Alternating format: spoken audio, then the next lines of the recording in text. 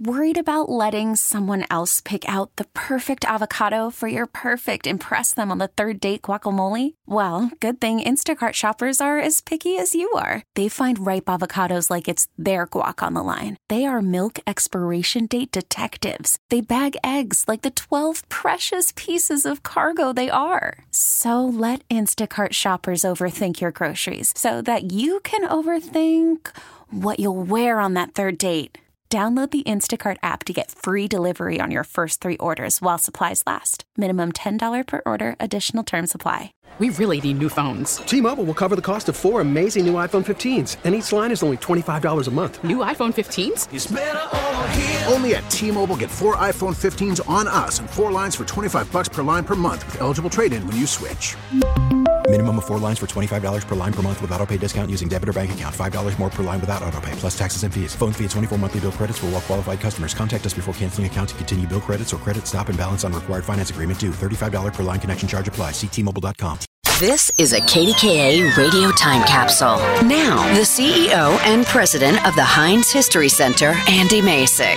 Known as the maker of the largest iron guns ever cast, the Fort Pitt Foundry made cannons for 3 U.S. wars, including the War of 1812, the Mexican-American War, and the Civil War. Joseph McClurg established the foundry at the corner of 5th Avenue and Smithfield Street in 1804, before moving it to the Strip District at 12th and Etna, just across the street from the Heinz History Center.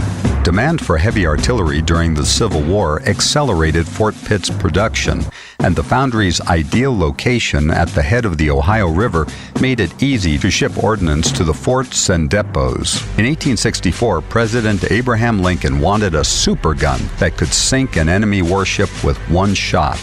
Major Thomas Jackson Rodman oversaw the casting of a 60-ton, 20-inch caliber cannon that could hurl a half-ton iron ball nearly 5 miles.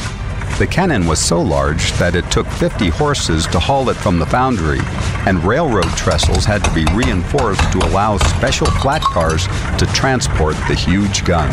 It took weeks for the cars to travel 5 miles an hour to Fort Hamilton, New York, where it guarded the city during the Civil War, and still stands today. At its peak wartime production, Fort Pitt Foundry employed hundreds of men to stoke the furnaces and operate dozens of giant lathes and steam engines. In total, the Fort Pitt Foundry accounted for 60% of the Union's cannon manufacturing during the Civil War. After the war, the foundry continued casting big guns for the United States and foreign powers, including the 20-inch Beelzebub, a smoothbore naval cannon, and several huge cannons for the Army nicknamed Satan and Lucifer. By 1878, the foundry was sold to a rival, and the remaining ordnance became scrap metal or was shipped to nearby Allegheny Arsenal.